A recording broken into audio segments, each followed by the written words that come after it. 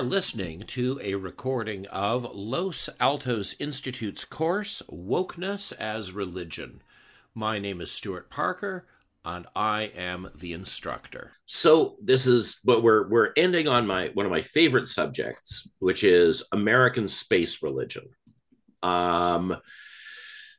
This is a very interesting category. And I think that there are a number of ways in which wokeness is in this sort of larger family of American space religions. So let me begin with the Sandinista movement in Nicaragua was created by Daniel Ortega and Carlos Fonseca in the late 1960s. They were some variety of revolutionary Marxist, but of a particularly theocratic bent. They were, there were a lot of Roman Catholic priests in the organization. They were very influenced by liberation theology. And the creation of the Sandinista Party really followed the Medellin Conference of Catholic Bishops in 1968, where liberation theology, a new way of thinking about Catholicism, was born. Liberation theology is not around anymore. John Paul II made it his priority to stamp out liberation theology as a doctrine, and he appointed Joseph Ratzinger as I think it's the convener of the doctrine of the faith, to issue polemics and fire people to purge the church of liberation theology. However, one of the things that insulated the Sandinista movement from all this was that they attributed their beliefs to the guy they named themselves after, Augusto Sandino, who had very different beliefs to theirs, but was kind of a blank canvas on which to paint. Nicaragua was an early experiment, or became subject to an early experiment by the United States that they would eventually move to the whole continent. They created this organization, the Nicaraguan National Guard, that was effectively the Nicaraguan army, except that it was a piece of the U.S. Army's command structure. So the most senior orders in the Nicaraguan National Guard came from military personnel in the United States. And in this way, they really upped their game in the whole business of neocolonialism with this Nicaraguan National Guard structure. This would in fact be taken continent-wide when they create the School of the Americas in 1961 under John F. Kennedy, where pretty much all of the senior officers in Latin America's major militaries are trained at the School of the Americas in Washington, D.C. Some of the most notorious euphemisms we have for violence are actually the names of courses that are taught at School of the Americas, like enhanced interrogation techniques. So anyway, this Nicaraguan story, I'm going into this at a funny angle. The Augusto Sandino became a hero because he fought the Nicaraguan National Guard. And he organized an extraordinary coalition of peasants and other rural people. At the height of his power, the United States was forced to sign a treaty with him, giving his movement a quarter of Nicaragua. However, Sandino had overestimated how seriously the Americans took the treaties they signed, and he was quickly betrayed and killed. But going into his last battle against the United States, he made quite an extraordinary speech that was captured because he reassured his much depleted force of troops that they were going to win despite being horribly outnumbered because of the assistance they would receive from the ghost soldiers from Neptune. And it turns out that a lot of Sandino's basis for his power was that he had been a Florida dock worker in the period immediately after the First World War. And when he returned to Nicaragua, he brought back with him a number of folk beliefs that he learned on the docks in Nicaragua, like the belief that the Earth is a prison planet.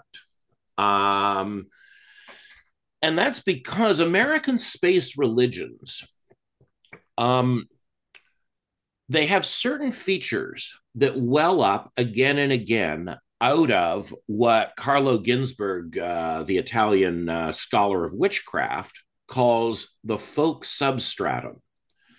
Uh, Ginsburg, really my only significant scholarly contribution as an academic was an article using Ginsburg's methodology to talk about a place other than Western Europe.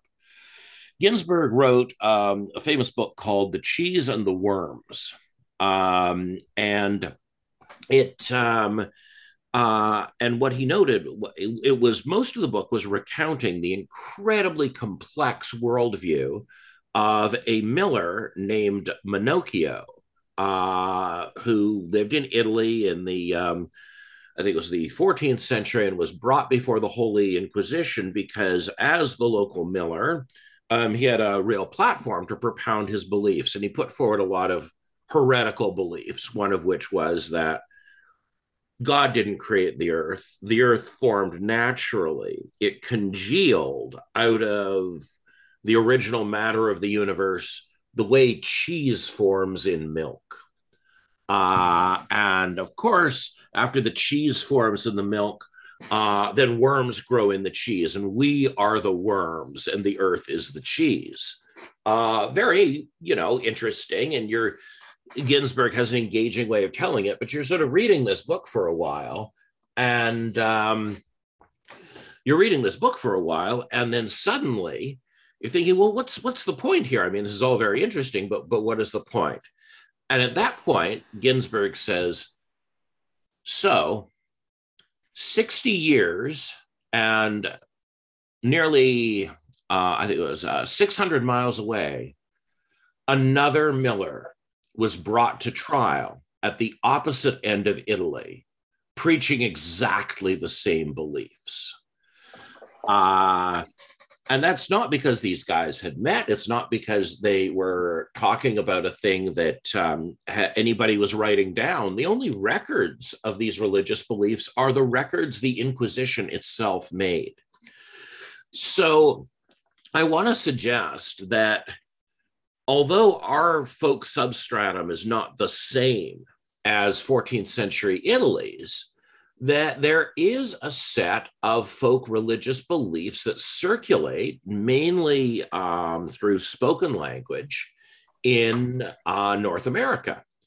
And that Sandino built his power base in Nicaragua by preaching those beliefs, by propounding some of the key doctrines that exist within the folk substratum. Now, the folk substratum isn't self-consistent. It's not a theology. It's just there's certain ideas that we find attractive for some reason in North America that we keep repeating that catch on. So when I talk about American space religion, what I mean are religions that come out of the distinctively North American folk tradition. That probably began with the arrival of the cunning men in Pennsylvania and Vermont at the end of the 17th century.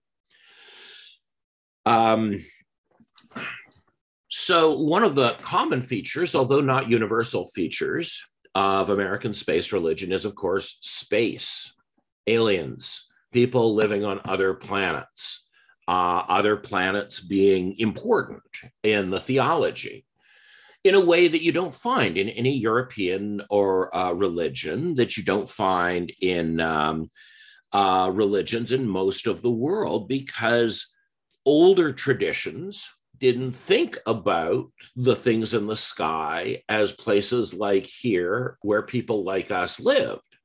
They tended to personify the stars they saw as Jupiter, right? Mars, all these bright objects in the sky are gods. They're not places where gods live. But this idea is shifting in the 18th century. And so that's one of the reasons that we see in a whole bunch of in a lot of American religion, this idea of outer space, an inhabited cosmos, being an important part. There are some other interesting features, again, having to do with when North American society formed and when it developed its consciousness. It is very hard to stir race into religions, into old world religions, except in India, where the idea of race was developed much, much earlier than it was in the rest of the world. So racial categories, of course, that's what Hinduism is functionally. It's the first system of racial categorization. However, that's not a common way to categorize people religiously outside of this one particular case. There are ideas of chosen peoples, but not an idea of there being a set of races that had different properties, had a different mission on Earth, and could be identified solely by sight. That's more our sort of thing. So we find race is stirred in pretty strongly.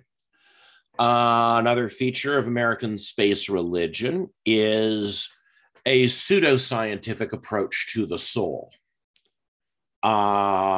Preserving the idea of the soul not through simply propounding the doctrine of ontological dualism, not the idea of a matter-spirit binary, but instead trying to pull souls or spirits into the material world through the back door.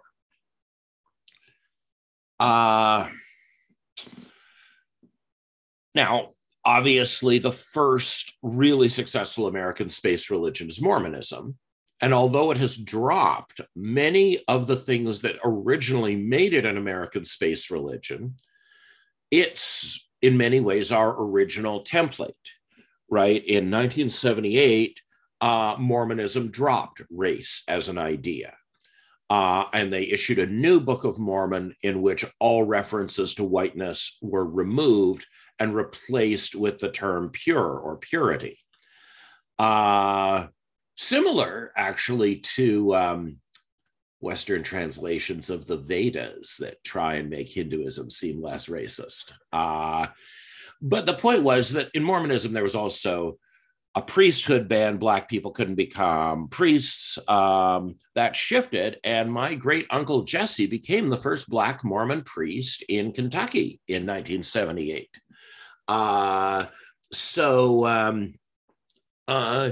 That was so these ideas of race were dropped, and as Christine pointed out in episode 1, nobody sings the Kolob hymn anymore, and nobody talks about the doctrine that God was originally a man living on the planet Kolob. that's all washed away. But when we look at 19th century Mormonism, we see a crescendo of this under Brigham Young, where he talks about how when the eschaton happens, the earth will be remade by angels schooled in high energy chemistry, that sort of thing.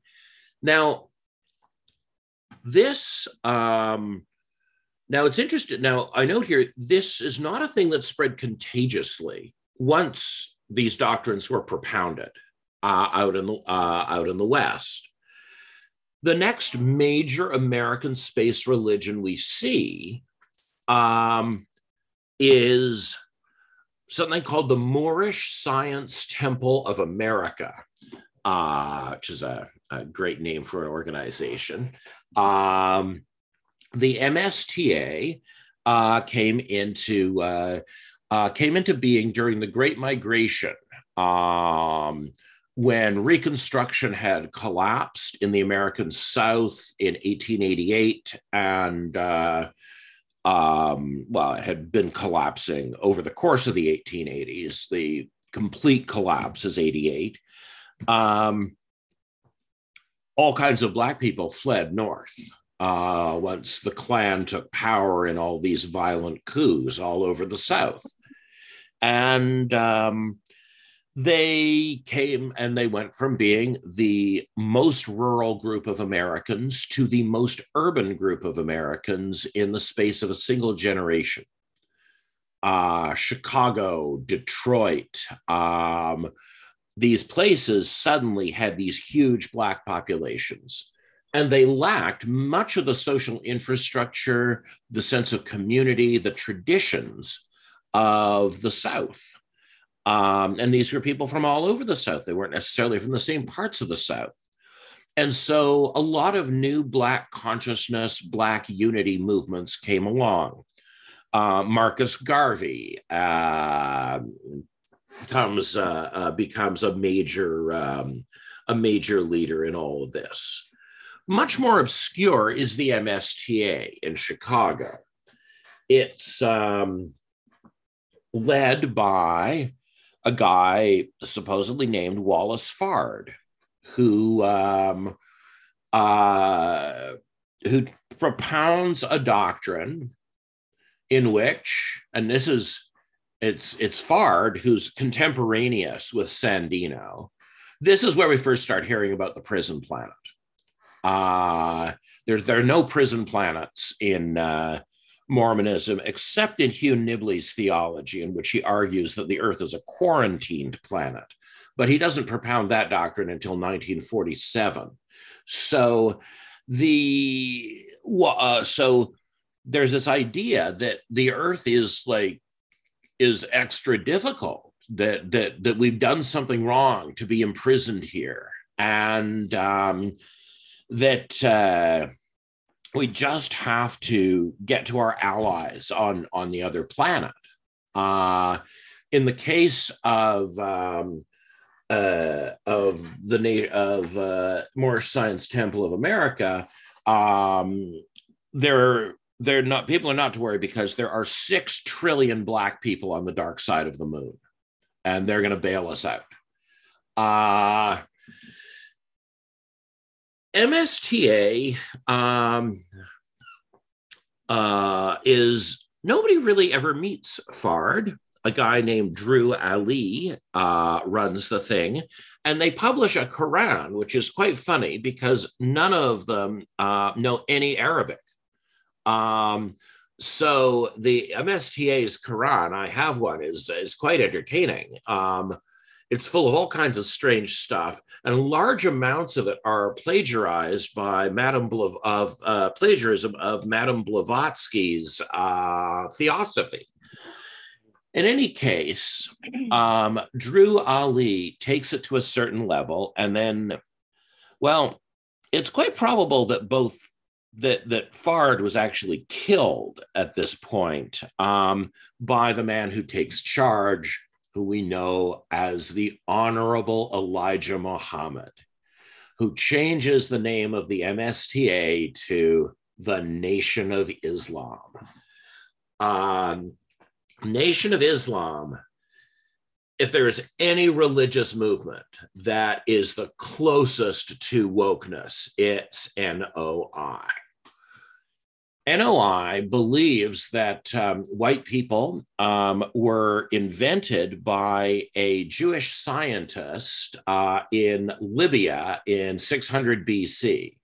And they were created as a scourge by which the Jews would punish Black people, because Black people are the only real people in the world. Now, of course, this is a bit difficult to sustain, and so one of the things that we see from Elijah Muhammad that's really important are some of the boundary maintenance functions that you get in American space religion. Well, some people argue that Mormonism fits into this category too, because there are often big social consequences for being disfellowshipped. I think that was true in the past. I think I think that losing that stigma of being disfellowshipped is consistent very much with Mormonism dropping the other space religion elements. But what we see here is it's highly consequential to be disfellowshipped. But what makes it consequential is what you have to do to get in.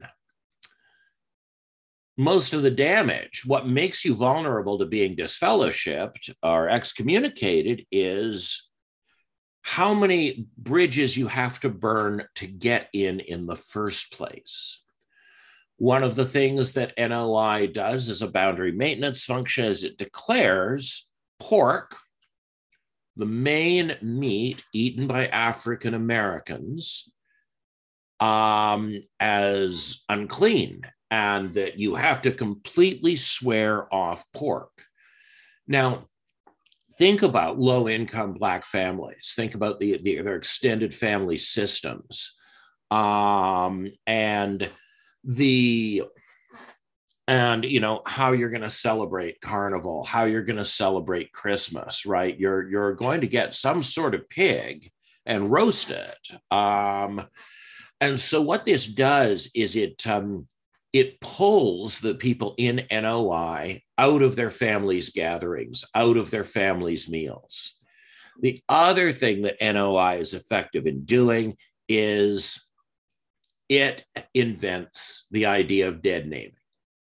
This is just a whole cloth importation into the genderist movement. And if you think back at the history of the 20th century and the racial politics of 20th century history, you realize, right? Cassius Clay's transformation into Muhammad Ali is this. And what happens to him? What happens to people who use the dead name? Well, we see that in one of the most famous fights of Ali's, where this guy, his opponent, I can't remember which one it was, refuses to call him Muhammad Ali, insists on continuing to call him Cassius Clay. And you see that fight, and the whole time Ali is just destroying this guy in the ring. All he's saying to him over and over again is, "What is my name? What is my name? What is my name?" So we, of course, see this as part of the Black freedom struggle. We see that event in the most benign terms as, early 21st century white liberals. But think about, but actually one of the things I have in the authorized biography I was given to write that will never be completed because all the files are lost except for the audio, Leon Bibb, the great folk musician, entertainer, protege of Paul Robeson, the guy you see standing next to Joan Baez on the cover of Life magazine at the Second March on Selma. Leon Leon grew up in the same neighborhood as Muhammad Ali. He apparently Ali Cassius Clay's dad, Mr. Clay, had a sideline in street painting and had painted some Terrell. Thank you. The other fighter in street painting, and Leon's family that had run the funeral home, which was one of the most prestigious businesses you could have in Black America, had bought one of the paintings. So many years later, and they'd known, right, Cassius Clay as a little boy.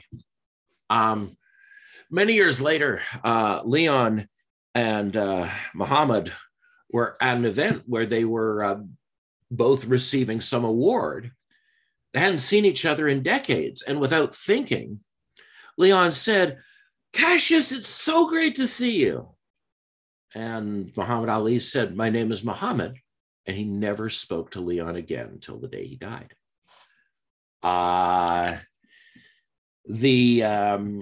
So NOI tells us a great deal. So you're already alienated from your family. You're already alienated from your community. If you view dead naming as magically damaging to you, which is a tenet of Nation of Islam thought, that being called the wrong name somehow it's not just offensive, it's spiritually injurious. So NOI had some pretty elaborate theories about the space stuff that I probably could go into more, but focusing on the other developments we see in American space religion, of course, the religion you've all been waiting for is Scientology. And Scientology, it's got the prison planet, it's got the multiple inhabited things. Finally, somebody writes about the ghost soldiers from Neptune that Sandino had been preaching about in 1926. It's got it all, right? There's, and although there are sort of powerful divinities, what's interesting here is that it's with Scientology that God is pushed off the top. God is brought down a few pegs in original Mormonism. He's brought down a few pegs in Nation of Islam, who argue that Wallace Fard is God and that God is just a really competent guy who similar to Brigham Young's Adam God heresy. But we see no overall structuring God in Scientology. We see a magical universe that holds a lot of ideas together using pseudoscience, but there's no God on top. And this is clearly an innovation in American space religion, that you can sustain a magical worldview without needing God. And that's because, of course, all the magic is redescribed as pseudoscience. Now, I'm sorry, one thing before I leave NOI and original Mormonism. Both of these religions taught that we have a pre-existent soul that enters the body, that the body and soul are not created at the same moment, but that the soul has a pre-existence. And both NOI and Mormonism argue that one of the few attributes a soul has inherent in its nature is gender. Souls are male or female before they enter the body.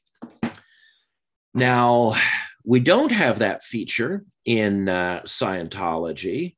We have a much more complex set of ideas about the immaterial soul. It has all kinds of attributes, it's had all kinds of experiences prior to showing up where you are. What I think we really want to take out of Scientology as we look at the development of American space religion is first its godlessness, but secondly, its extreme behaviors concerning people who try to leave the faith. That NOI merely creates a situation where you don't have a community to go back to. And as long as you don't denounce NOI, you're basically allowed to leave. Obviously, if you leave and denounce it, well, you know what happened to Malcolm X. They just kill you. But in the case of Scientology, we see the building of networks where Scientologists throughout hold positions of power throughout American society, and they're notified of people who are trying to leave the faith so that they can sabotage those people's home lives, so that they can sabotage those people's professional lives, so that they can engage in targeted campaigns of harassment that can destroy your career in Hollywood, right? If you never joined Scientology, you don't get in trouble. But if you leave Scientology, you should leave Hollywood. Tom Cruise will ruin your life. This sense then that apostates don't merely suffer in hell; they must suffer on earth. Is an interesting element we see in Scientology. And it's an aspect that has escalated in NOI following the split between Elijah Muhammad's son and Louis Farrakhan.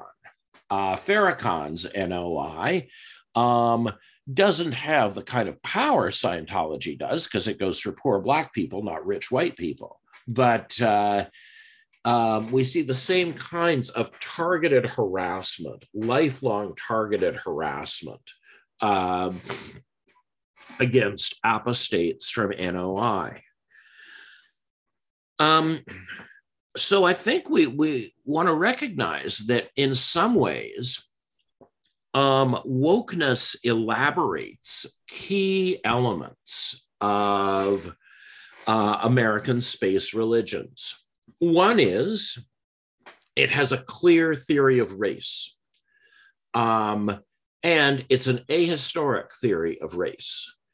When wokeness used to be called intersectionality, one of the central criticisms scholars had of intersectionality was that it retrojected race into the past.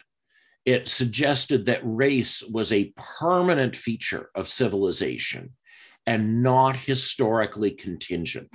That your race, that everybody possessed race at all times and places. That's what the theory implied. This universalization of race is especially important. Now, I was going to say more about eugenics today until I realized this was the last class, but it's useful to think about another social movement that really saw race as a universal, right? The eugenics movement, universal, timeless, and in some ways permanent, except not permanent.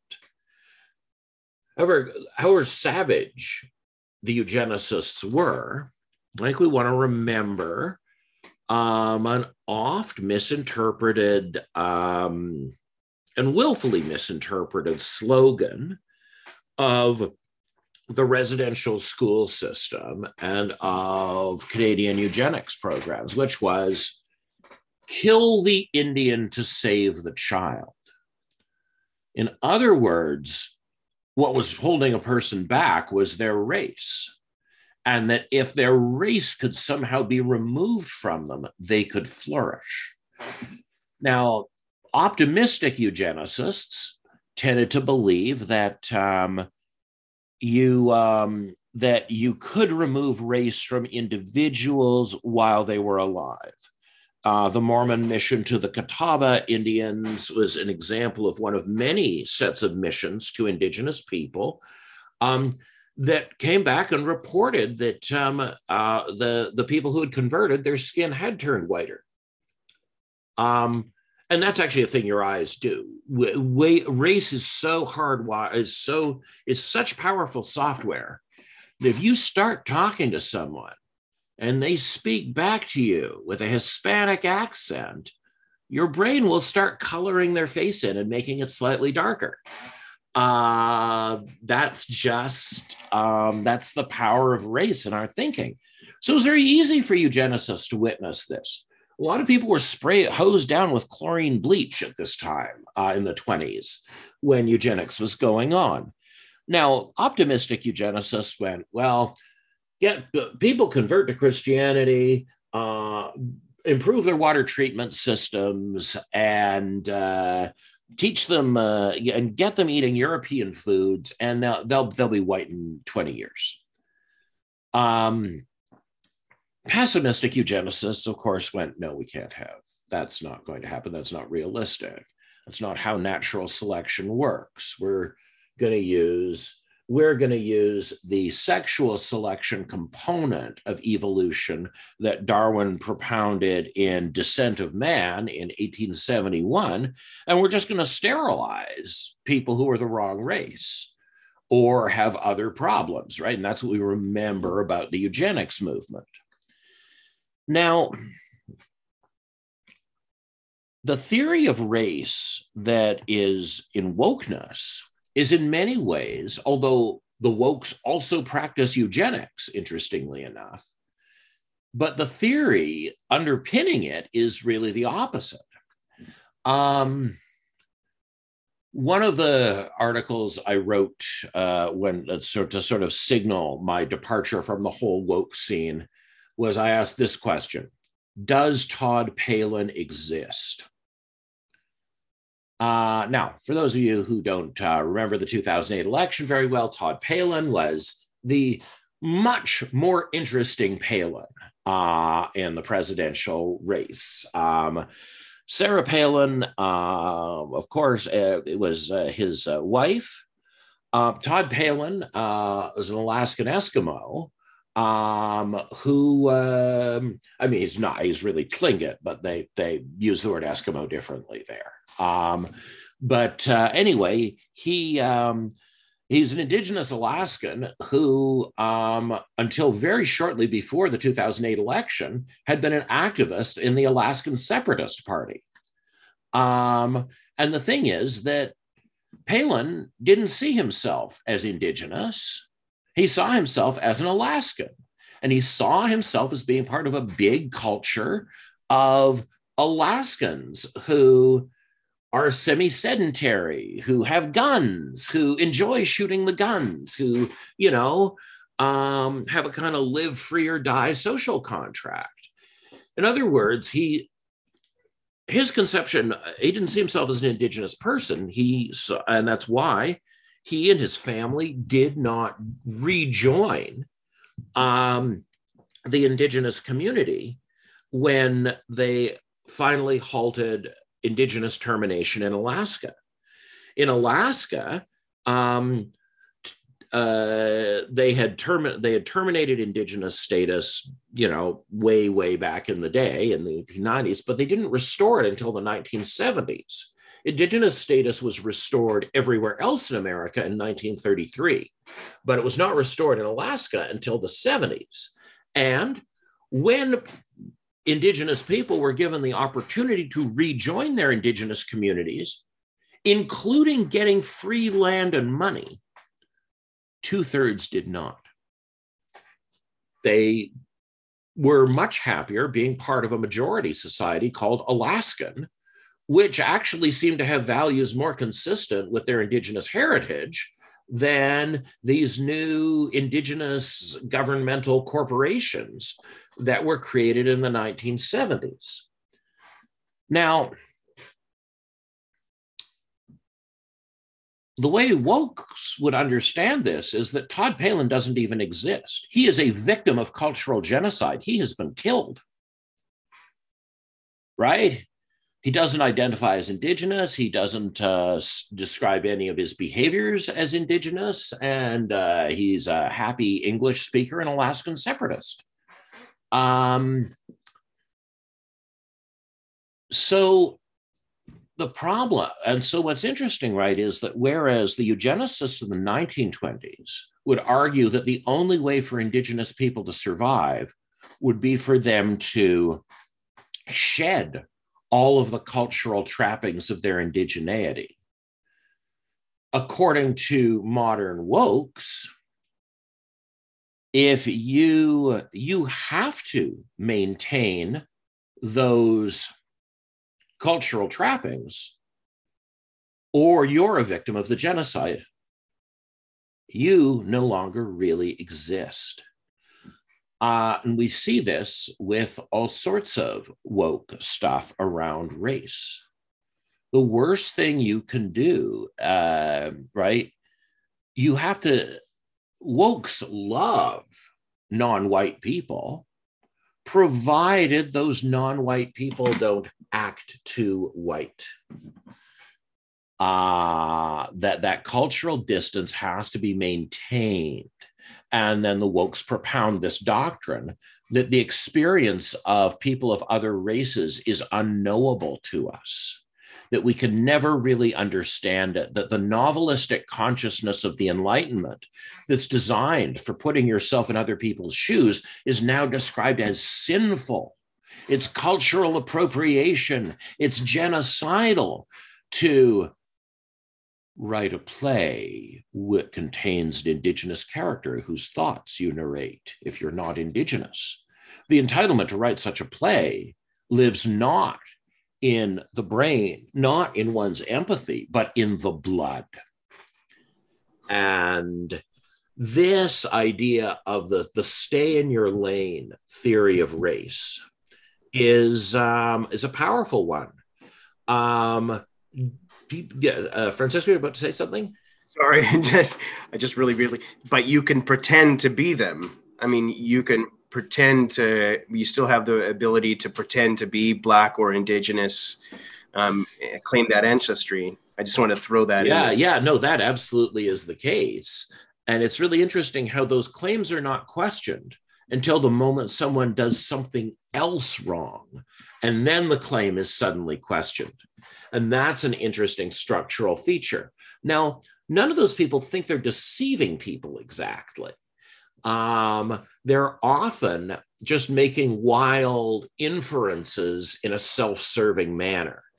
That, oh, I feel so Indian, I must be, that sort of thing. So yes, there are these paradoxes of impersonation and failure of imagination. But what's clear is that there's actually a really powerful anger at people who don't stay in their racial lane.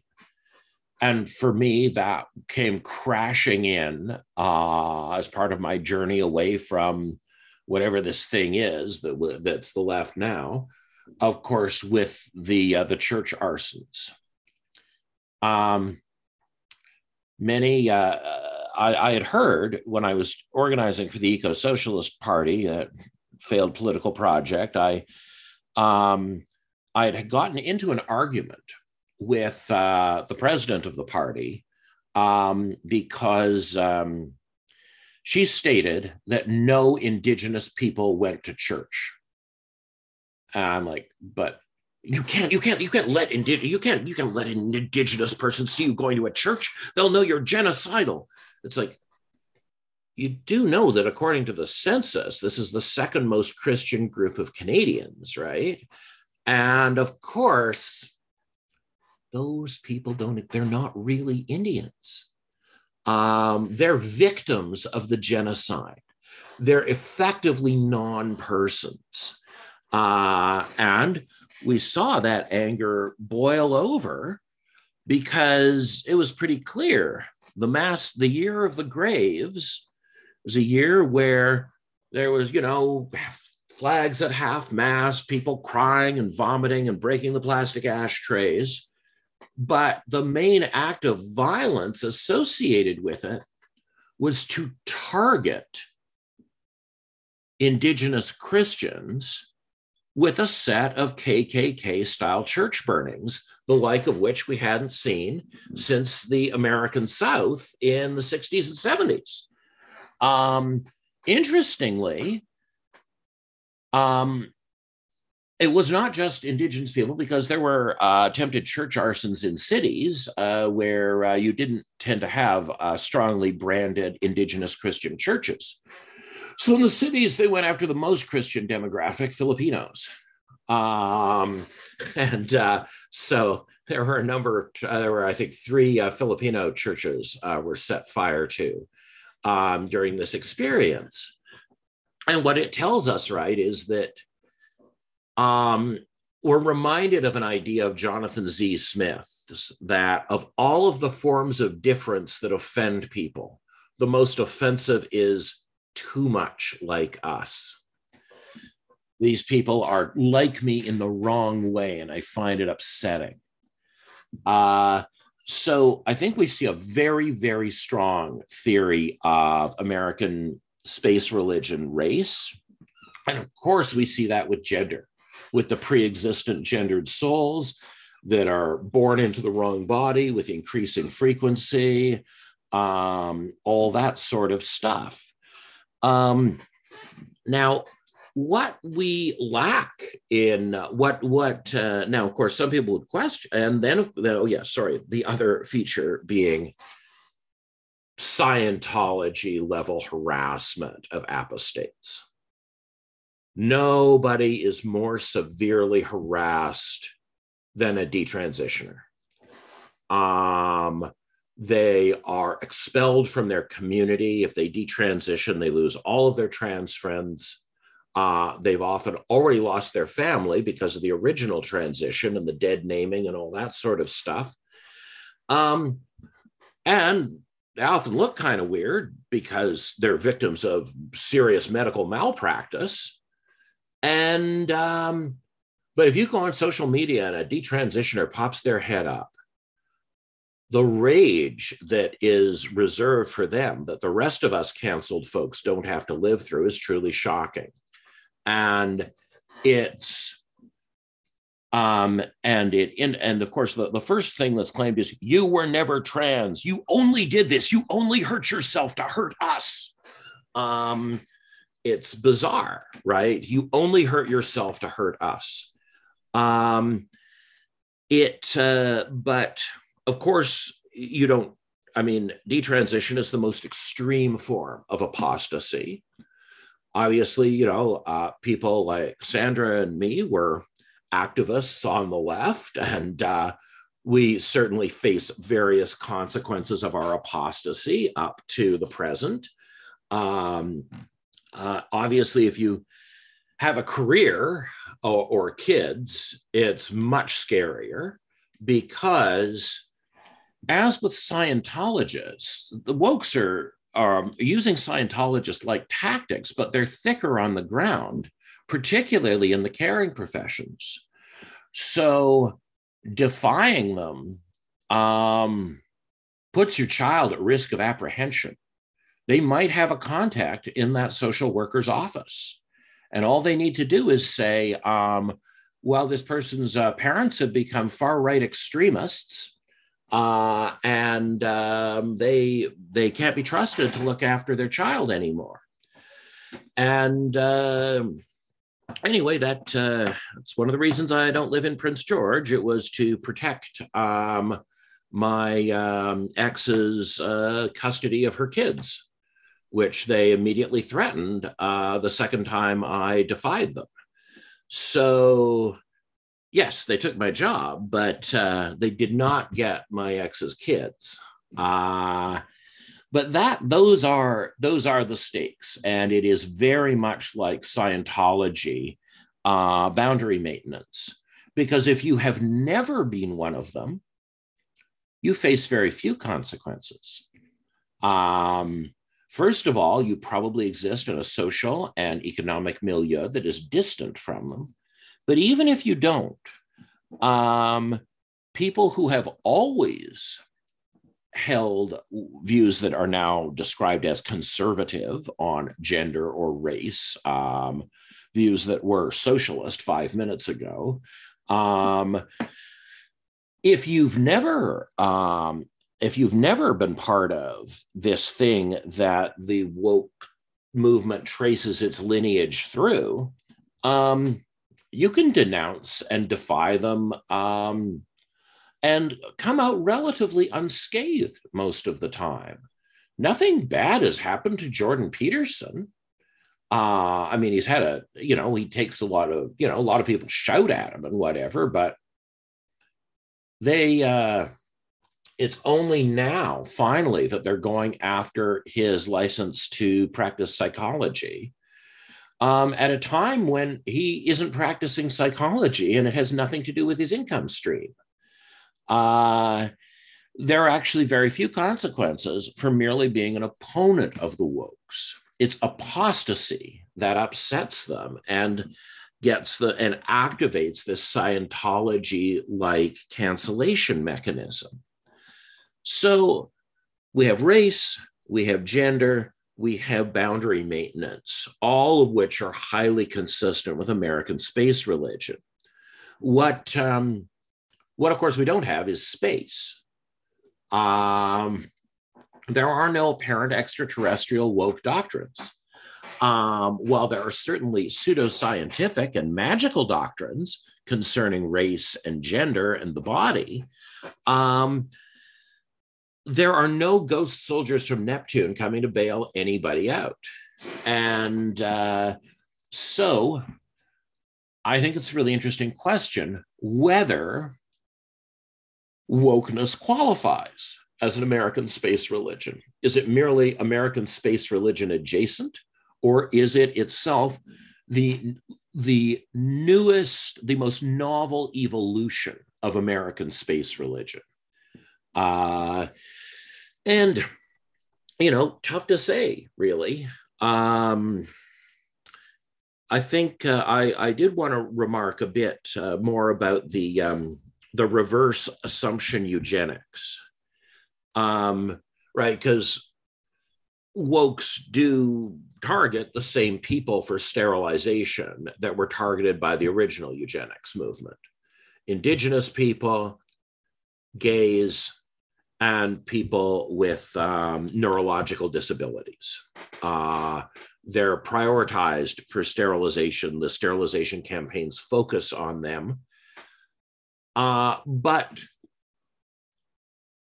they're not being described as defective. Instead, they're described as privileged, as being part of a special oracular, people have a privileged access to truth.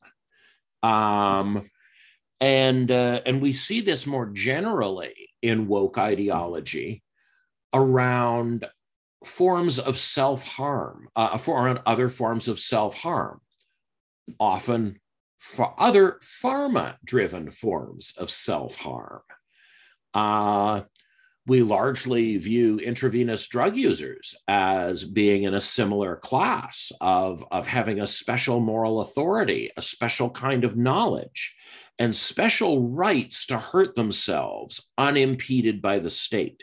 In fact, actively facilitated by the state, which is, of course, what we've done with anorexics and cutters and all these people with problematic self-harming behaviors who are suddenly told, look, if you just say that you were born in the wrong body, all of your self-harming behaviors are not only good, but they'll be facilitated and funded by the state. The idea that the targets of the eugenics campaign are the elect, whether they're people who are transitioned or whether they're people who die of drug overdoses in the downtown east side. There does seem to be this way in which, by making the victims of eugenics something like a new monastic class, a new kind of special person who one can recognize by sight as having a distinctive role in the religion, I think we can go very much back to when I was talking about the early female monasteries, which did the same thing, but based on concern for these girls' health, not based on the idea that the self-harm was actually the good thing.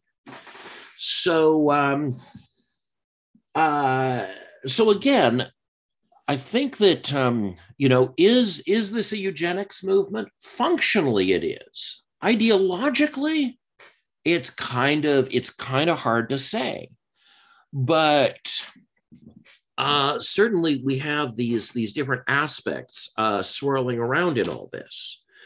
So I think this is pretty much all the stuff I wanted to convey in the course. I'm sorry I was a little disorganized about the eugenics part, but of course the original eugenics movement was not a religious one. And this one is, making it even more confusing. So on that note, questions or comments about stuff from today or from any episode this week, this month?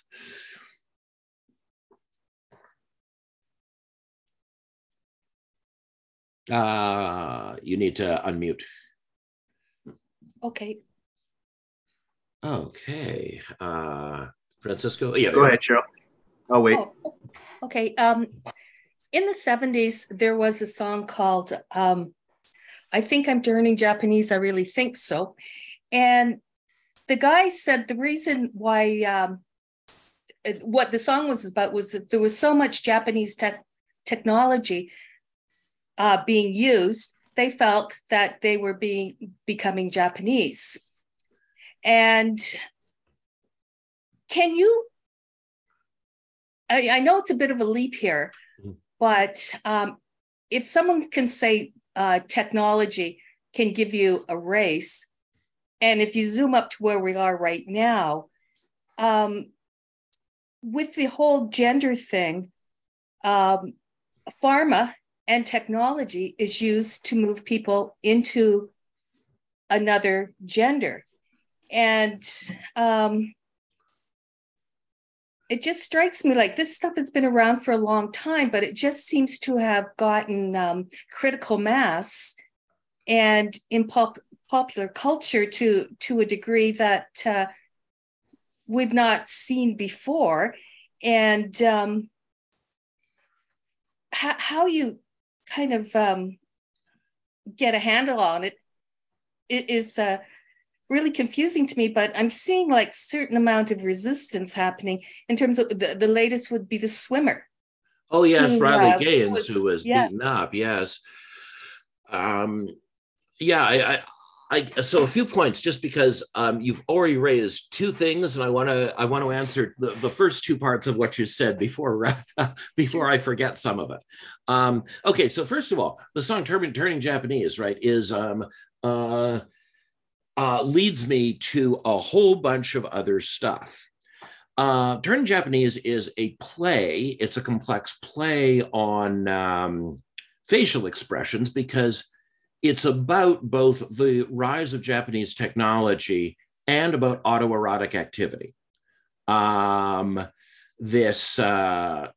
Turning Japanese refers to a facial expression of people engaged in autoerotic activity, as well as this Japanese tech element.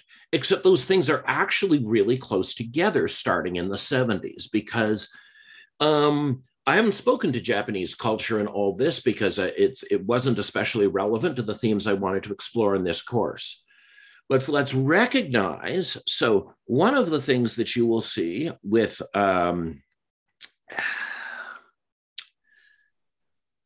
the trans women who lead the most, shall we say, phallocentric lives, where right, they're autogynephiles who eroticize their own body in extreme ways. Often, I don't know whether you've seen this in people's Twitter bios, but you will notice you'll see assigned futanari at birth. That's refers to a particular genre of Japanese pornography that became very popular in North America starting in the 1980s, which depicts teenage girls with very large breasts and enormous penises. This was a tremendously popular porn genre in Japan for quite a while. And it went through, this is actually one of the things when I made a dystopian game about the present day in 2002, I actually bet on this, that this futanari identity, the identifying as a teenage girl with a large penis, would become a huge hit in North American popular culture, as indeed it has. That these Japanese pornographic genres have reshaped our imaginary in crucial ways. How have they been able to do that? Well, one of the ways, of course, is the rise of the internet and the ability to share these things to escape Japan, get onto Usenet, and suddenly they're not in comic books being read on the train by Japanese businessmen. They're everywhere. And it's at the same time that those things are spreading that we have the big Dance of the Seven Veils experiment that is Yahoo, which you'll recall in the original Yahoo Instant Messenger, whereas MSN and ICQ and everybody else are trying to stop impersonation, the Chinese Sufis running Yahoo ask you to make 7 of yourself, each one with a different image, each one with a different gender. Began noticing these futanari images showing up as people's profile pictures for one of their 7 Yahoo identities. So one of the things that that we can see there is there's this appropriation of a very sexually bizarre culture globally, at the same time as people are virtualizing their identity, of coming to believe that their true self is their online self, and that this world that we're physically sharing is an inferior or less important reality. And you have a generation of kids who are spending more time online than in the physical world. So they start to see it as being more real because functionally in their experience, in their lived experience, it is more real. It takes up more of their time, shapes their awareness more, is the location of all kinds of social rewards and consequences that never appear in the physical world at all. So, Turning Japanese is quite an important song. It did not merely describe, but presaged the world that exists now. So anyway, I'm sorry. I had to connect the tech thing and the Japanese art thing before I forgot. What were you wanting to end on, Cheryl? Well, I was going to say that Japanese art actually had influenced the Impressionists, because Japan had been isolated, and when the Europeans were heading into Japan, and they were bringing things back, I guess the china or ceramics were wrapped in paper, and the art was flat, like graphic art. So it had like, you just have to look at paintings and you can see that kind of influence. I had no idea about the other one. All I knew was the technology. So Really learned something today. Yeah, you'll never enjoy the song again. Francisco. Yeah, I guess two things. The first one, when you started talking about Scientology and the space religions, and you talked about this progression of religion from more reducing the role of God or the deity, and the meter sort of slowly went in the direction more of removal from that higher deity until it was distilled, if I can use that word, to Scientology, where there was more of the individualistic self-improvement element, which seemed to be the key part of Scientology. You know, it's sort of that Anthony Robbins kind of self-improvement obsession, and that sort of seemed interesting to me in the development of that wokeness, and how that became, you know, controlling the individual, and how that particular philosophy, if you want to call it, being Scientology, sort of came to that point where they were so individualistic and had removed themselves from what other religious peoples had the connection to a deity before, that you started to develop that that apostate kind of going after individuals. The actress that was on, I can't remember the television show now, she did a lot of sort of anti-Scientology stuff. I can't remember her name at the moment, but it sort of seemed interesting that was sort of a linear progression and a distillation. Is that accurate in any way? I mean, right, Scientology uses the rhetoric of individualism to run an autocratic faith that is completely pyramidal in structure, and it's individualistic in terms of achievement, not in terms of thought, right, or anything like that. So I think Scientology certainly appropriated American bootstrapism in a way that no other space religion has. The bootstrap motivational speaker part, you see a bit of that with Nation of Islam, with talking about commercial and financial success being important, self-discipline being important. So there's a bootstrapping element to both NOI and Scientology. And it's interesting that bootstrapping discourse, the flip side of it is the most extreme boundary maintenance practices. Those are not things that you would logically pair in an ideology. And wokeness, it lacks a bootstrapping component. It largely is a fatalistic religion that believes that these intersections that exist in intersectionality are really what governs your life.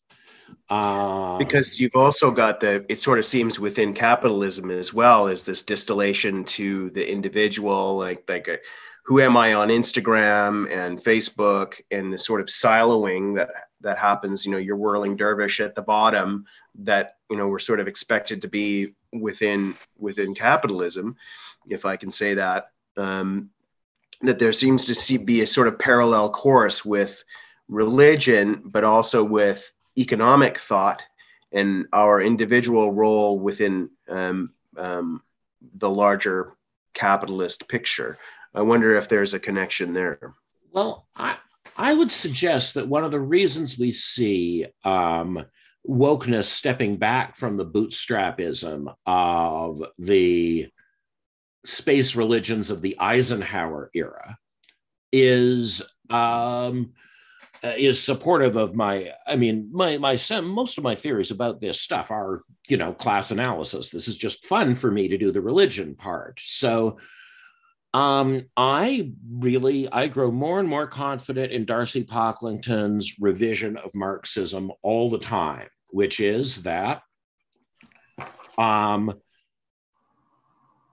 we are not dealing, the wokes are not the owner class. They are the commissars. and that what we are living through is something like Lenin's seizure of power, that the Democratic Party is the party of the commissars, the Republican Party is the party of the owners. One of the ways that you can detect a commissar billionaire versus a conventional bourgeois billionaire is that a commissar will take a big hit on their taxes to pay themselves a salary for their expertise, even if that is a financially irrational thing to do.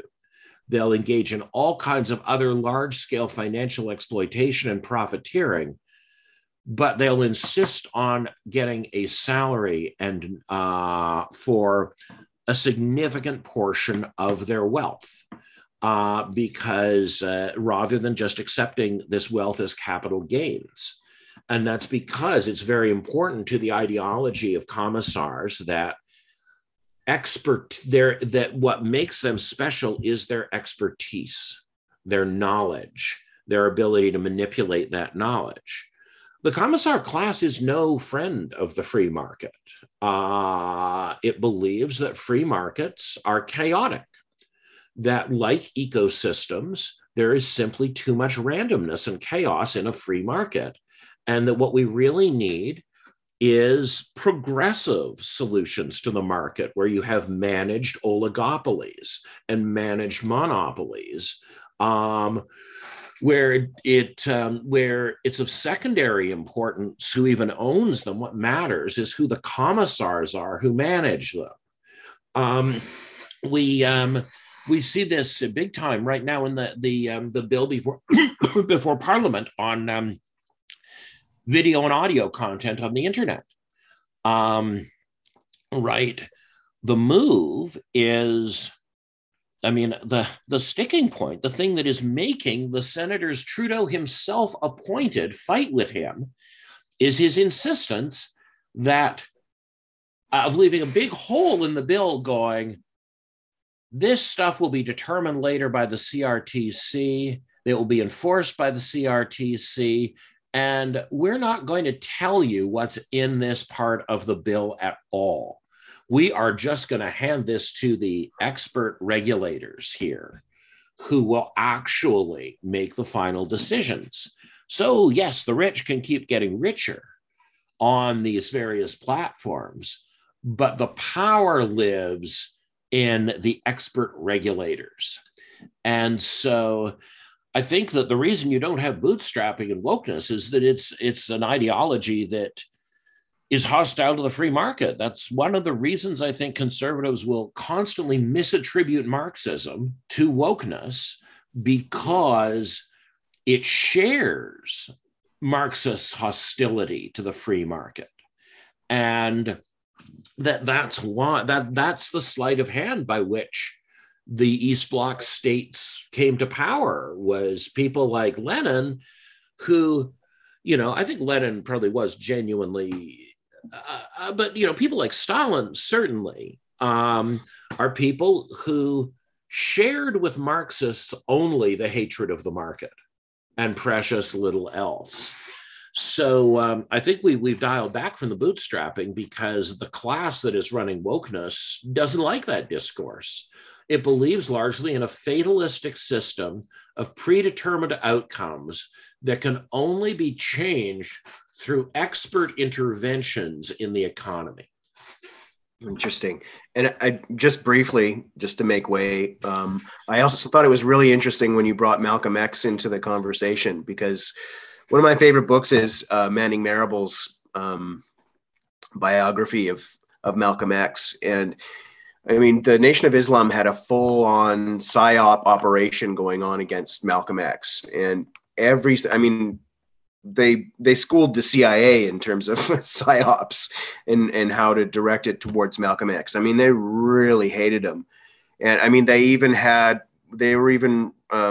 played a role with his autobiography that was written by the FBI to destroy his name, destroy his family and his lineage, and just confuse the entire history of Malcolm X. And it seems I mean, I'm sure that kind of thing was done in some way to people before Malcolm X, but certainly in the modern context, I think he was really the proto um, um, apostate within sort of the modern way that psyops operate, that wokes or a group that has a orthodoxy attack a person and completely change not only how they're interpreting reality, but how that person is remembered, you know, just to completely destroy a person from the foundation of who they think they are and what's happening around them. So I thought that was really interesting to bring him into the conversation. Yeah, and I think that right, there's an adjacent historical figure who does have the same experience at the hands of the FBI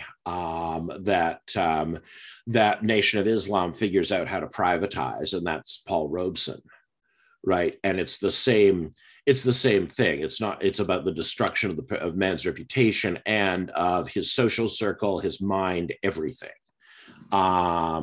So yeah, I think that I think, yeah, something special is going on in the 50s where we see into the 60s where we see these new practices that largely, right, the Soviet Union is ahead of America, and of course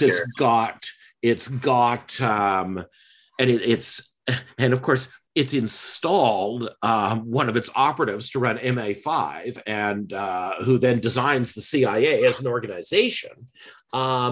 So there's this desperate sense on the part of American intelligence agencies to catch up. And we see that very much with Hoover's FBI. What's really interesting is that somehow it's that contagion. How does that leap out of the government into a religious organization that takes old practices of shunning and just takes them up to a completely different level? And I think that there's a lot to be mined there from the Cold War.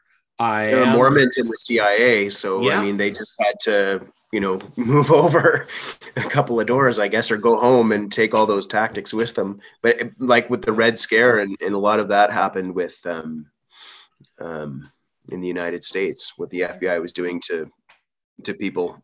And let's so it's a rich period that allows L. Ron Hubbard to build his system, it's inspired from many directions. And I have only one disagreement with Yuri Bezmenov's historical theory, which is what the KGB was trying to transmit.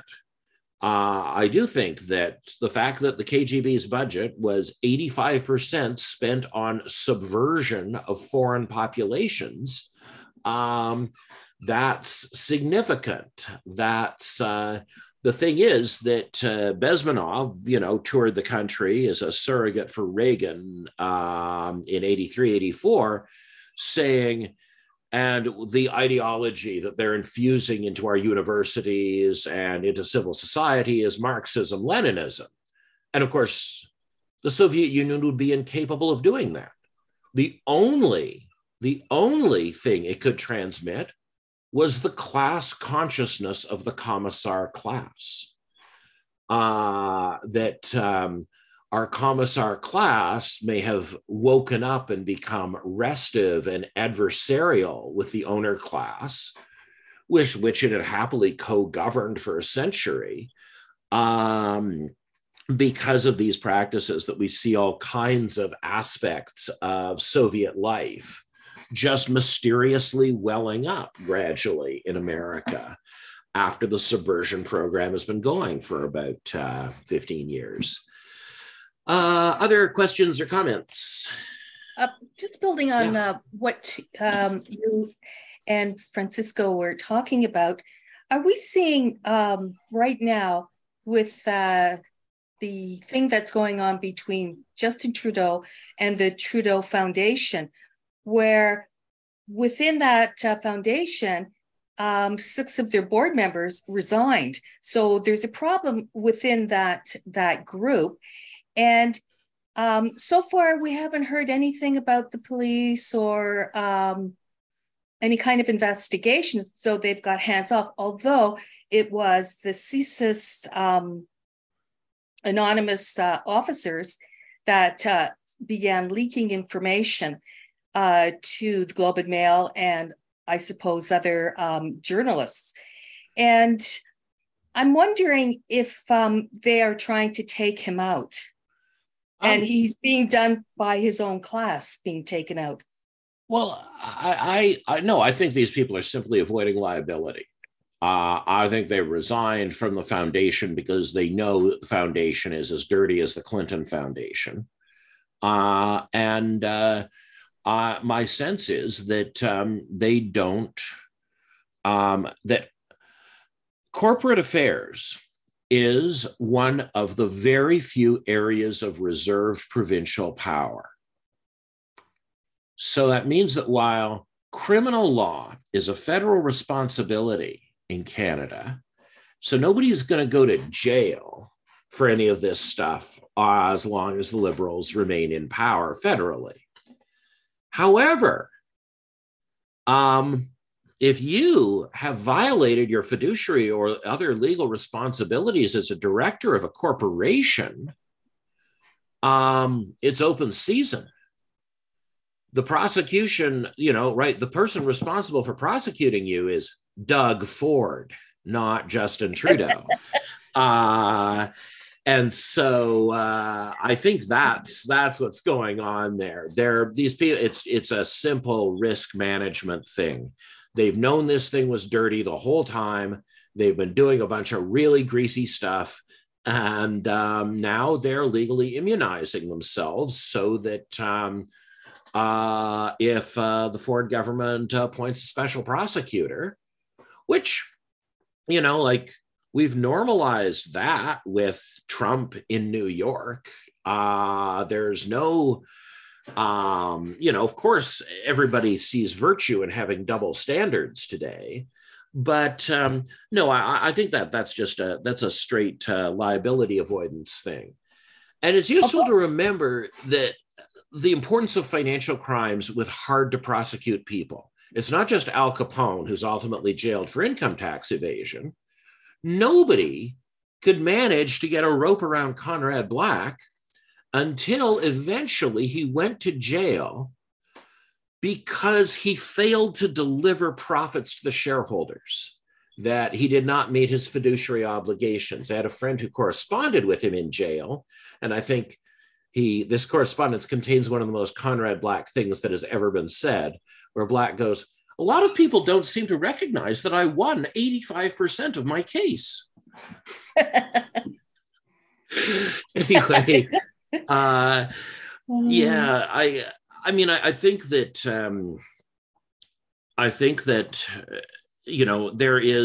there's certainly a woke. I think there's a different set of values around enforceability of law in a woke worldview, right? In which certain people should be prosecuted, certain people shouldn't. But the problem is the board of the Trudeau Foundation doesn't meet the criteria of people who shouldn't be prosecuted, according to that scheme of values. It is basically just, white Laurentian elite patricians sitting on that board. So they have no additional shield other than the favoritism of the state. Although they have the guy that Trudeau had tasked to do this report that everything was just fine. He was a director when this money came in. I know. And the thing is, like, it's like it appears there's a cover up in the foundation, and also with Trudeau, it's sort of like one stone, two birds. And whether this is going to fly, and also the whole thing about wokeness, the Globe and Mail's I guess it was an opinion, talked about there were too many intersections. And Mm. I don't know if they were just having fun at the fact that the Trudeau government has said that they were woke, and all their budgets, everything was seen through the lens of intersectionality. And I think, it's pouring out from the government into the foundation, into the donor class. And I think a few heads are going to be taken. I think that, yes, I think the fact that the government of Ontario isn't going away is their biggest danger. But what I would say is that this is not how you'd run a cover up, right? A real cover up covers things up.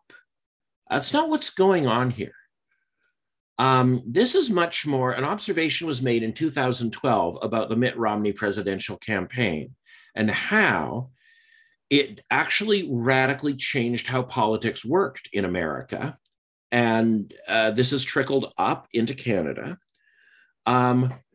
which was that Mitt Romney put no effort into making you believe his lies. He contracted out the work of believing his lies to his audience. So, right, saying, hey, this guy who's been like a family friend and who we have all this financial business with, he's going to do a report. And I think you all know what the report's going to say, right? That's not a cover up. That's a demonstration of power, of unapologetic power. The mass resignation from the foundation. Again, there's no effort to cover that up. Everybody can see the government is lying and hiding things. But as Tabitha Southey said of the Kavanaugh hearings, obvious lies are a show of power. The people who work on making this thing, on like trying to do a cover up, right? They're Trudeau fans on Twitter. They're coming up with outlandish horse shit to make this stuff fly because the government's giving them no material. The government's giving them no material to actually make the lies work. These are perfunctory, formulaic denials. They're not lies created with the intent of successfully misleading people. And I think the success of Trump following the Romney campaign, where you move from a politics of popularity to a politics of fear, where people tell obvious lies and brazen it out. So there is no cover up, and I'm sure that David Johnston's report will make very little effort to sell the lies it contains. And I think that is the point.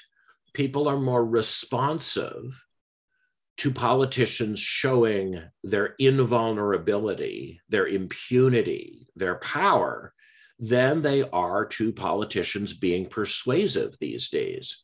We've gone into phase 2 of an Italian republic in the formulation of Machiavelli. It's like, is it better to rule by fear or by love? Well, the love will run out one day and you'll end up ruling by fear anyway. And I think that's where we are in our current trajectory. And that's where the commissar class, that's their sweet spot, right? Just look at the dictatorships of Eastern Europe. None of them really sought to make their lies credible. They simply sought to make their lies powerful. Other questions or comments? Any? Just quickly, I mean, sorry, Cedric. In the propaganda process, I mean, the heavy lifting, it seems to me, has always been the self-propagandizing. Mm-hmm. The generation of the propaganda is simple and quite often non-apologetic, in some ways, like you said, but it's the way that people are asked in a way to self-propagandize. That's where the most of that kind of convincing work sort of happens anyway. And that tends to happen only when a society has entered an authoritarian phase, right? We grew up on the Mulroney government, right? there, you know, a lot of bad things you could say about Mulroney. He sold out the country. He was incredibly corrupt, but he was not an authoritarian. And he didn't govern like an authoritarian. The Mulroney government cover-ups were complex. They were nuanced. They were faceted. They had multiple layers. They had contingency plans within their cover-ups. And they had people to sacrifice. There was a whole soft shoe routine there that we don't see anymore. It doesn't matter what political party the prime minister is. There's always going to be somebody who takes a bullet for prime minister. Oh yeah, that is unchanged. There's an economic one. Sorry.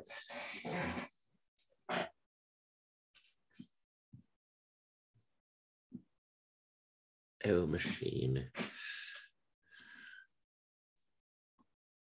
Your machine is being cruel to you. Or had you not? I thought you were about to say something. All right, let's see here. Okay, well, while that situation is addressed or resolved, it's any concluding thoughts, Christine, as we won't be meeting regularly for a while? Just minor things. Going back to that first class, I didn't mean to say that like that Kolob hymn is still in the hymn book. Oh yeah. I wasn't mean to just the emphasis. And also I think there had been you had made a reference to hundreds of wives or something, and that was just not something I'd heard before. Also, last class, this is just bringing up something that's probably of more interest to me, and so I don't want to take too much time. But you made a comment that Mormon women can't be interrupted, so that intrigued me. I didn't totally know what you meant. Because just recently, I spent 5.5 years as the president of the Stake Relief Society. Mm-hmm. And so I'm totally into that women's organization. And it was news to me that the other women's organizations that came around at that time, most of them aren't around anymore. So that was fascinating to me too. And I tried to start looking around to find that out and would love more information on that. It's an observation. I'm thinking it was really like, so in the scene I fell into in the LDS church, it was, you know, this academic seminar, and there was such a difference, and it was immediately noticeable to me that the Mormon women, you know, were much more able and willing to push back on men interrupting them conversationally in the very rhythm of conversation itself. And so we talked about this a bit, and they talked about how disappointing it was to go to PhD programs in other places and see how much more easily cowed and dominated other women in seminars were. And,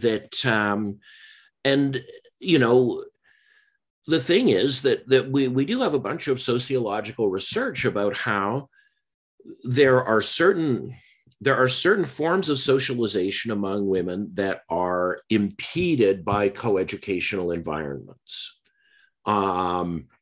That if you look at girls who go to private school, to elite private schools, you see similar things to non-elite Mormon women, in that these girls are not afraid of being interested in or good at math. They're not afraid of being interested in or good at chemistry. And they're used to being assertive in debates because there's no male audience there. So they don't have to demonstrate these female virtues of agreeability, submissiveness, all of that stuff. But at the same time, they're also not being bombarded by the behavior of adolescent males that is insanely aggressive. And right, so it's this good thing is being reinforced and this bad thing is being taken away. And one of the things we found, study after study shows, girls do better in single sex education and boys do better in mixed education. So, further evidence that we're a patriarchy, there are no single-sex public schools. Because the public system, as much as it's let boys down in some strange ways lately, is largely put together to benefit male learners. So, yeah, it's and so if you don't have the good fortune to be sent away to an elite boarding school that's single sex, the next best thing you can have developmentally as a girl is a single sex time in your week that's not constituted based on doing something for men or with men or anything, but is just a space where women can engage with each other. And it's, people will look at like the letter of the law and go, well, I mean, just the fact that this thing is called the Relief Society, how demeaning, blah, blah, blah. It's like, what it does is way more important than what it's called. Doesn't matter that it's still got a strange 19th century name that suggests an auxiliary function. It's a parallel leadership path in which you do not have to directly compete with males. And of course, there are all kinds of stereotypes about female versus male leadership that, again, become irrelevant in a single sex space. The assumption that the leader will be male, all of those things, they fall away once you actually segregate. So, anyway, those are my main thoughts on that front. Thank you. That's fascinating. That's fascinating to hear. And then it's also interesting, too, to take it into the broader context of gender ideology and fighting for women's spaces due to safety. And I have felt this all along, that we're dabbling with something deeper than, physical safety is huge, but we're pressing against something that's even deeper than that. And so what you just described was very, very interesting, because there's definitely a space from the time that girls turn 12, there is a separate organization for the girls, and they're on their own. So very interesting. No, one of the things wokeness is doing is it's burning the red tent. That's what's happening, because it's declared war on all single-sex female spaces. I'm just gonna. I think that's highly significant that there's an aspect of this. And I appreciate you noticing that. It's nice to have someone else's observation, because I stayed at home, raised 6 kids. I would be what am I trying to say? The stereotype of a supposedly oppressed woman. And I get that feeling, from people, but it's not what I have experienced. And so it's interesting to hear that. Yeah. I think it's really interesting, right? That the thing wokes are most likely to go to court over is women defending those boundaries. It's not just the thing they're most likely to become violent over. Every possible thing, right?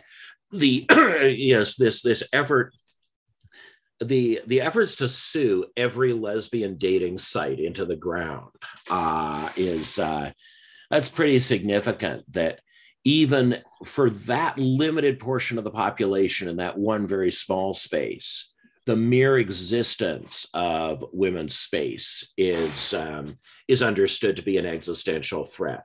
If there's women's space anywhere, the job is not done. Sandra.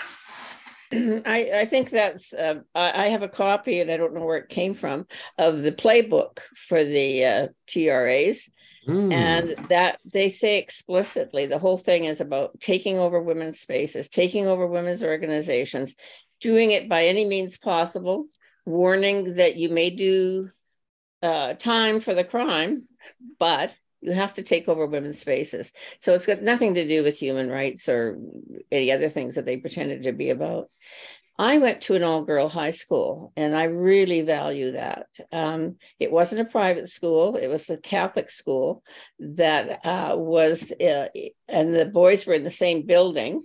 So we didn't see any males until noon, till lunchtime. And we shared the gym with them and other things. And we used to get half the gym, and they got the whole gym. And I had a big fight with the athletic teacher in the boys' school, who happened to be Rolly Miles, actually. Do you know Rolly Miles? Anyway, he was quarterback for the previous team called the Edmonton Eskimos. And that was unfair, unjust that we only had half the gym. And we did get the whole gym out of the fight. So that was a good thing. But anyway, I think that it's really true that it isn't just for safety that we need our own spaces, but we need like amazing things happen when women get together in our own spaces. I mean, it's quite, and I think that we need that affirmation when we're living in the patriarchy, because we're always measured and expected to buy into the male paradigm in order to exist. And it's only from being in our spaces, that we can develop the analysis and the strategies to create our liberation. So I think that that's very important.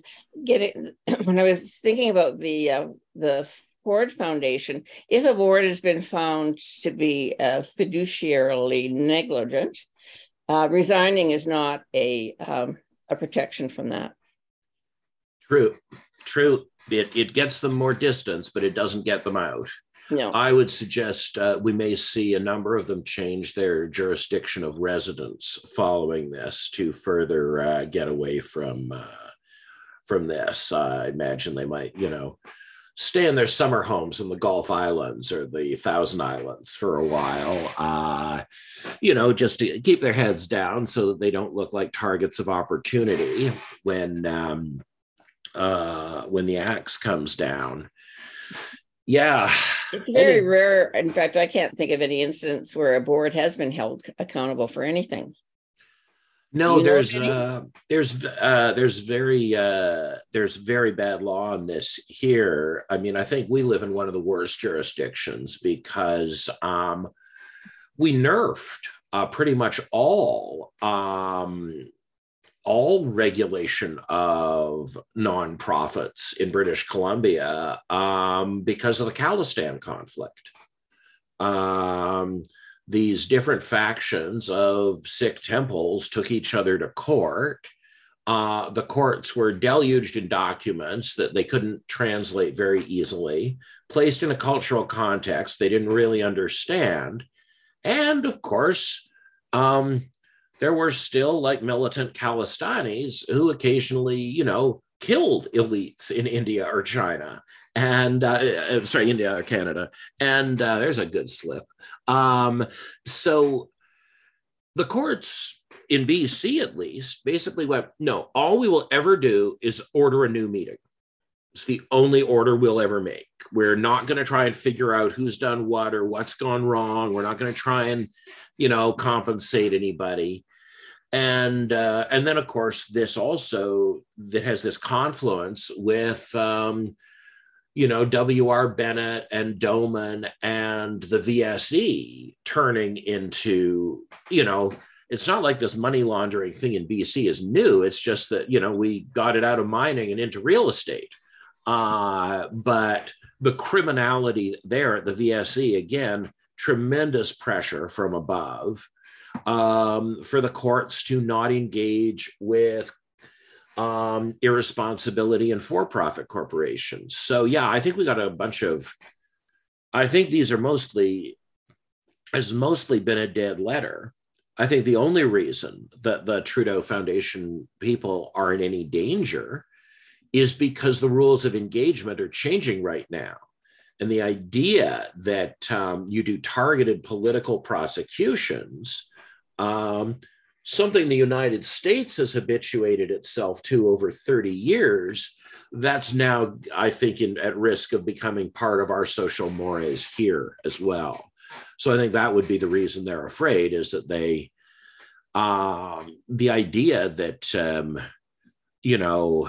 the state broadcaster works at arm's length or the cops work at arm's length, those ideas are disappearing from our values. And so it's hard to know whether the courts will just continue to not care, or whether there'll be a new, more politicized engagement. I have a question about the Mormon getting rid of the race thing. When I was living in Utah in the 70s, Black people could not go to heaven. Mm-hmm. And I needed a transfusion in the hospital, and there was no blood available. You had to ensure that the donor had no Black blood in them in the hospitals in Utah. So people at my husband's work had to donate the blood so that we'd know it was pure and I wouldn't be tainted, and consequently not get into heaven because of it. And there were several Black people who belonged to that religion, which I could never quite figure out. But anyway, I'm wondering that's how entrenched it was in the 70s. So you've got all of these people that believe that Black people are not qualified to get into heaven. How do you all of a sudden change the rule on that and have people go along with it? Well, Mormon boundary maintenance behavior is something that has evolved steadily. The number of different boundary maintenance strategies the LDS have had over the 200 years is, I guess this is, what are we, like a day or two from the 200th anniversary of the first vision? It's gotta be. Anyway, so we're like,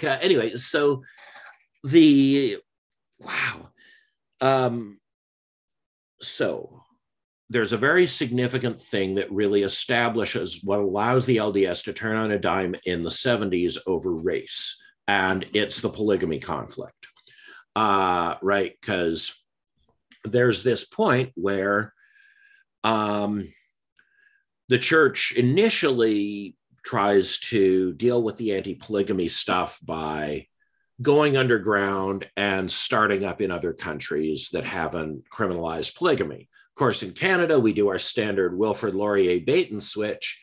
We invite the Mormons in, tell them that polygamy is legal here, and then as soon as they've invested their money in Cardston and built the temple, we go, oh no, we were just joking, which was how we dealt with the Mennonites, the Hutterites, the Doukhobors, you name it.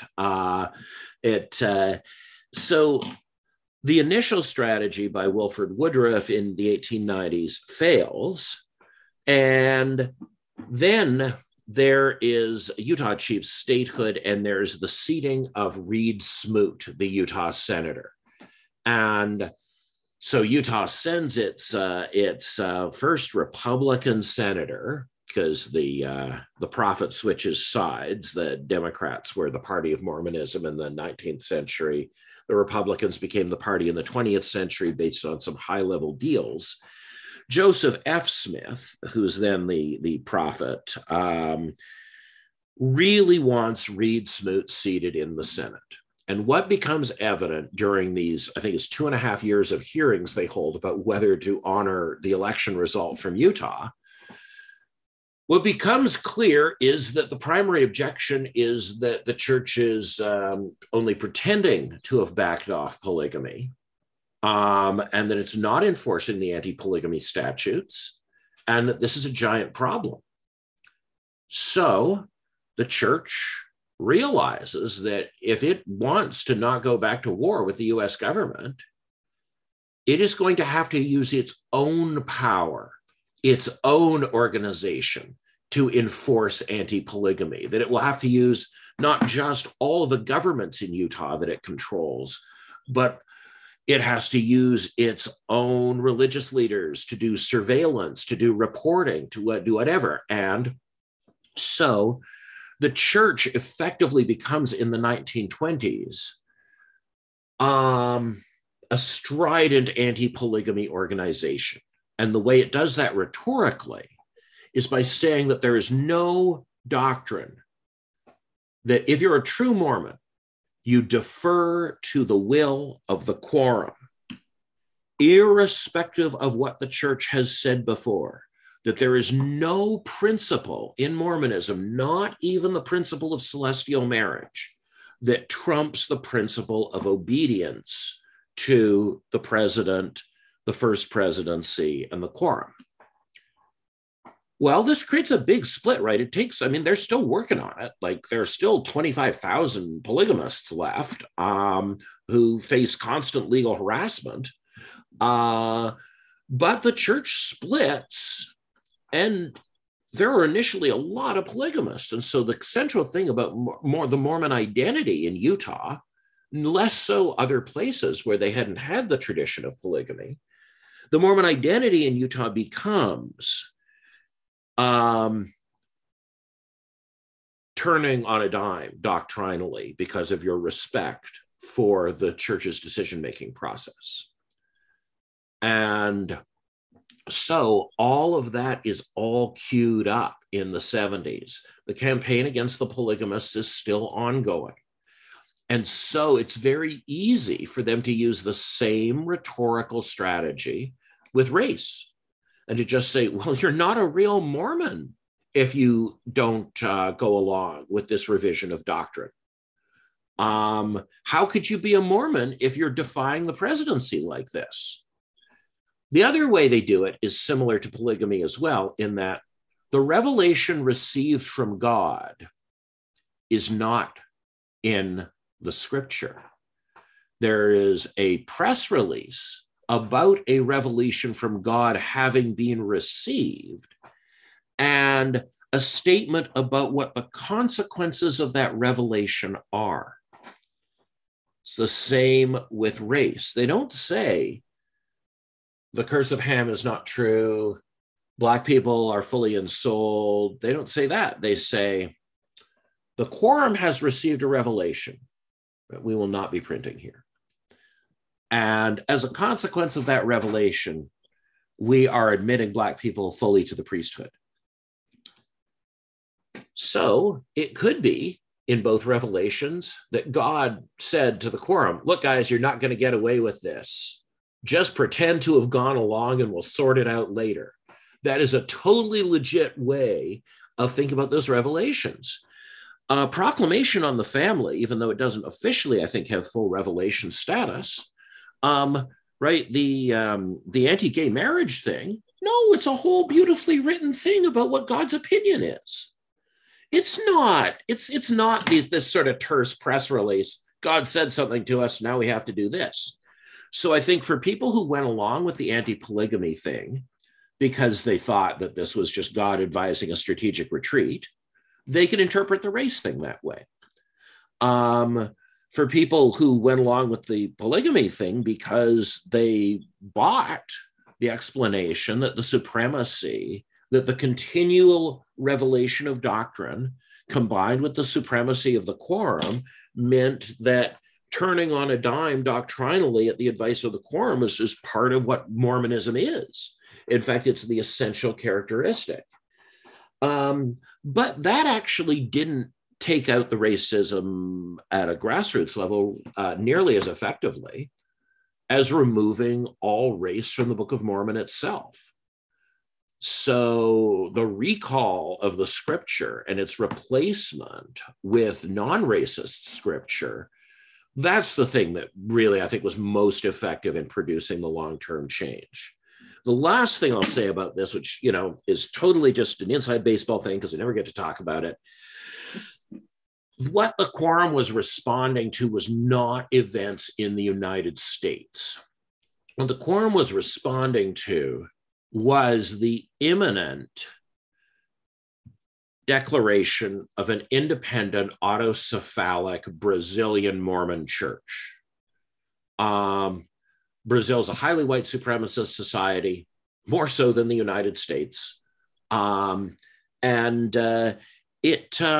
so the Book of Mormon had been going like gangbusters there. The missionaries weren't even having to take the book to the door.